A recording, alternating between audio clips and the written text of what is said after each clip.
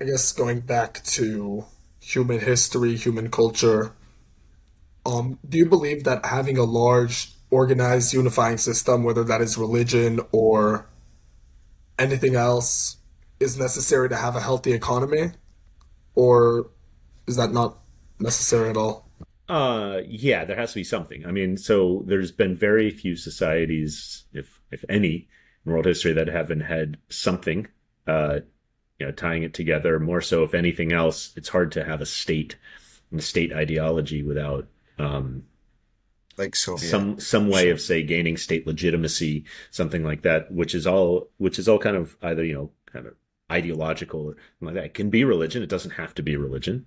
It can be secular ideology works just fine for many of these things, but and it doesn't obviously have to be shared by everyone. In the U.S. today, we're more, I think, polarized than just about any other time in our history, and a lot, and not most of the polarization, though clearly some of it's religious, a lot of it's not, and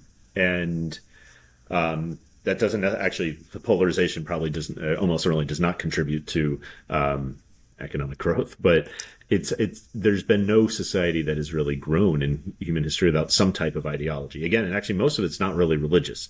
If we look at what almost all of the growth that has happened in world economic history has happened in the last 200 years.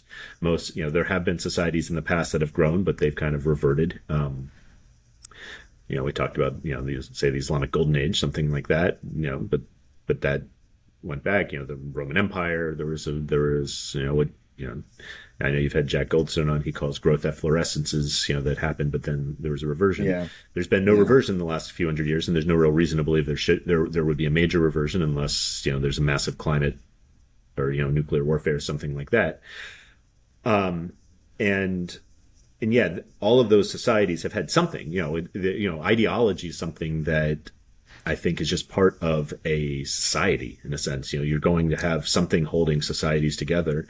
And say in the U.S., it would have been at least to some degree beliefs in say democratic norms that hold the government together, or something along these lines. There are ideologies that do contribute to economic development, but again, since most of the growth has happened in a setting in the last few hundred years where, if anything, religion's been on decline. I don't really think, where we can really pinpoint religion as a driving factor.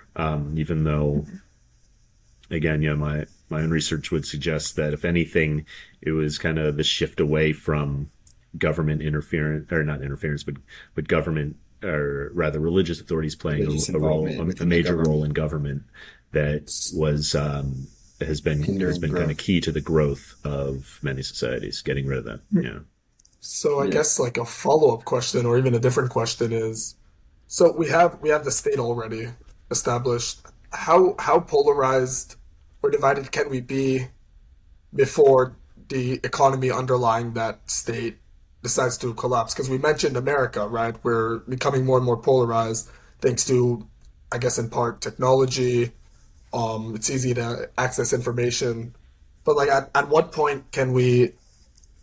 Yeah, just at like what point does polarization become too much and then economy fragments?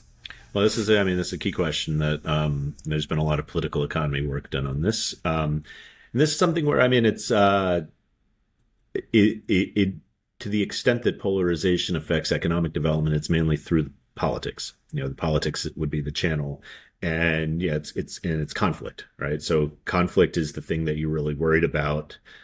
Internal conflict as being something that can really just not just stifle economic growth, but cause a major growth reversal, where you get, at worst case, something like civil wars. But